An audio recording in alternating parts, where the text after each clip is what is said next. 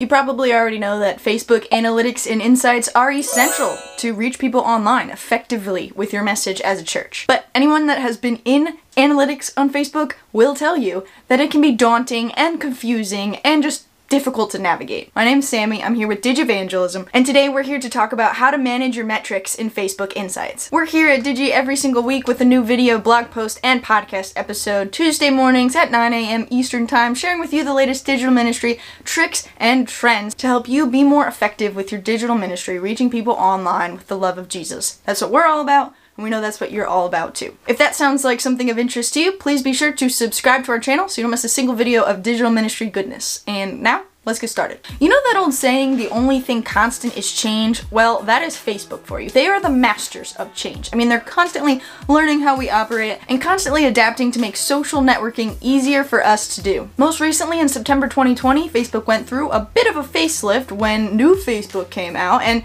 even more recently, in January 2021, some new changes were rolled out as well. So, before we go on, please, if you don't have a Facebook page, you need to actually stop watching this video, go to this video, and it's how to set up a Facebook page for your church with new Facebook. Okay, now it's just Facebook people here, or at least people with church Facebook pages, because maybe you deleted your personal Facebook profile because...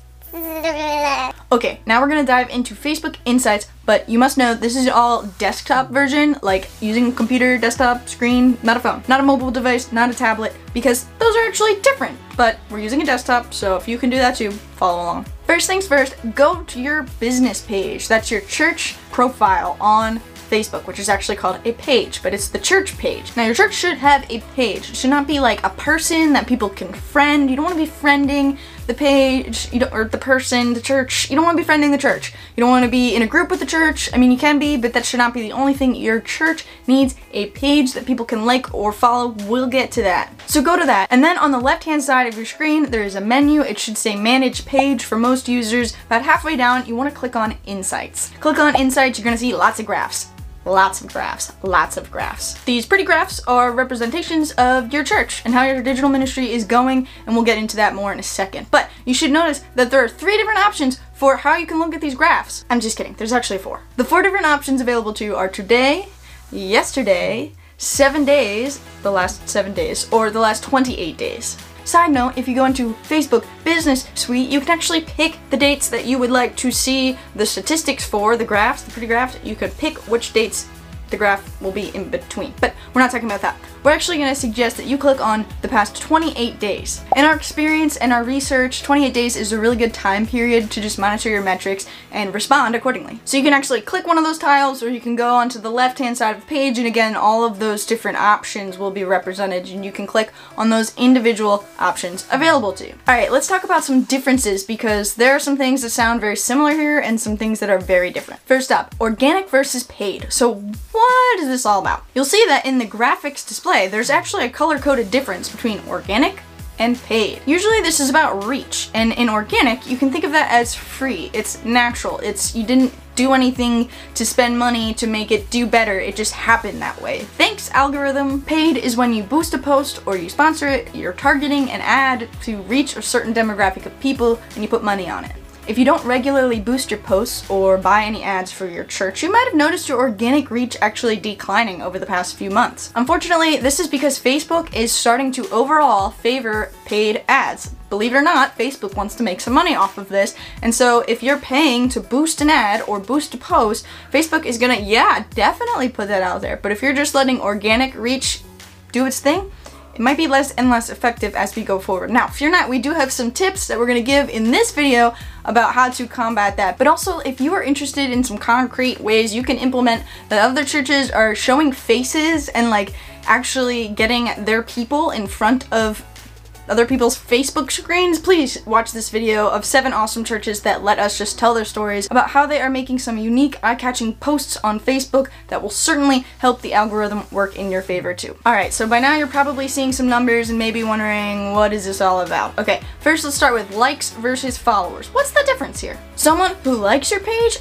is making a public affirmation on your content, on your ministry, on your page. They're saying, yes, I like this. I'm cool with everybody knowing that I like this. I'm cool with them knowing that I like this. Everybody should know I like this thing. Now, someone who follows your page, whether or not they know that it was private or not, it is a private declaration that they would like to see more of your content, and no one else can actually see that they're following you other than you and them. Typically, the number of likes and follows is pretty much the same, and please don't get too hung up on all this, because you know what? Facebook is changing to get rid of it. Yeah, they announced it in January. Follows is going to be the metric to follow and keep your eye on, so you know, watch that. But yeah, it's going to be phased out so that it's not like this big change that just like hits you over the face like new Facebook was, but it's phasing out over time. We're just gonna follow instead of following and like, so really don't worry about that too much. Okay, next set of words, reach versus engagement. What is the difference here? So reach is just what it sounds like. It's the number of people that your post reached, and they saw it at least once, whether you paid for it or was organic,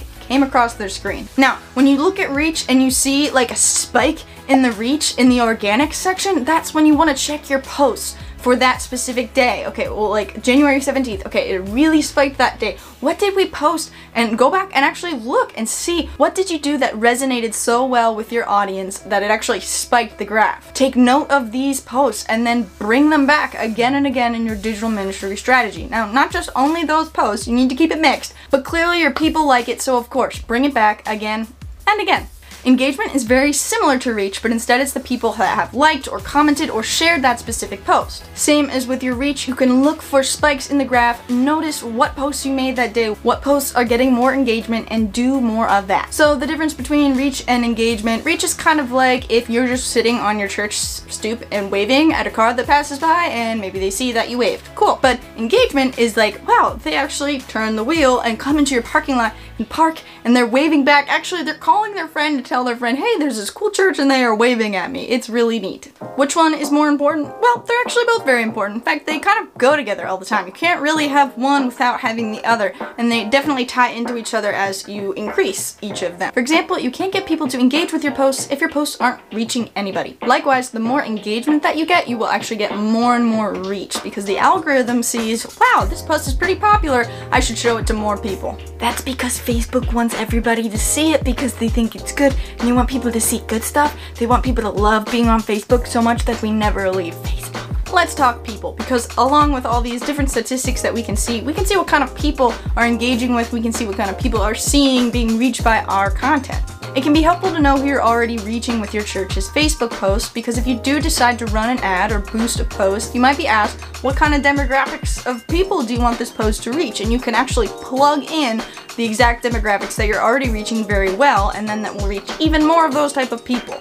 And they'll be more likely to interact with it because other people like them seem to like what you're posting. We would also argue that it can be really helpful as a church to know who you are not reaching on Facebook or on any of your social media platforms. This is especially important if you have specific ministries that target certain age groups, locations, or even gendered populations. Maybe you want to boost a post or place an ad that targets the people that you're not reaching so that you can get more and more engagement, more and more folks in your community that you tend not to reach as well. But also look carefully into why you're not reaching them as well. Please note that the numbers on your people page are estimates, and so if they don't match up exactly with the number of likes and comments that you are getting on your page, it's okay, it's not a bug in Facebook, they're probably good enough for you to go by. Really, the key in data mining in all this is to know just who your audience is on Facebook, and also what posts are they engaging with the most. Speaking of data mining, go to the post page and look at your individual posts and the insights along with them. There's lots of different views when you're looking at your posts, but really you can see how the engagement is doing, how the reach is doing very clearly with all your posts lined up one on top of the other. And wow, Facebook just puts a little boost post button right there for us to click if we want to reach more people with that post that's already doing very well. Thanks, Facebook. But seriously, every church community, faith community should consider an ad budget when it comes to social media, especially Facebook.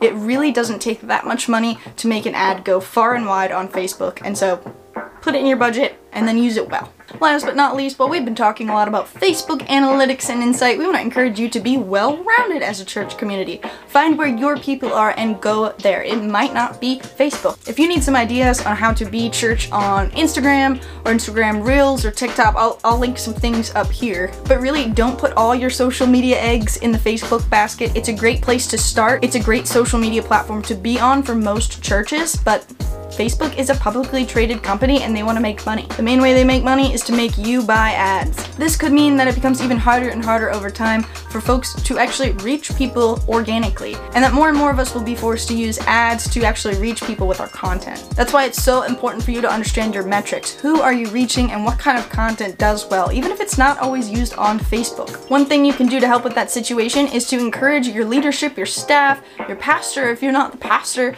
to engage with things that your church posts online. So if someone posts from your church's Facebook account and nobody likes the image, it's gonna be far, far, far less likely to actually reach anybody you wanted to than if you would have said, hey staff, hey leadership, please be sure to like posts from the church when I make them, and that tells Facebook, oh, okay, there is some traction here, and that spreads it even farther beyond. So it's kind of like a little workaround you can ask your leadership to help you out with. Final piece of advice, because we know churches love to advertise their worship services and the events that they're having, that's great. But if you can, try to make 80% of your social media not that. Not advertising what's going on. That can be 20%. We want people to know what's going on, but it really should not be the whole thing of what you are doing on Facebook. It's a social networking site. Engage with your people. Learn how to be church online. Do what you do offline. Figure out how to do it online.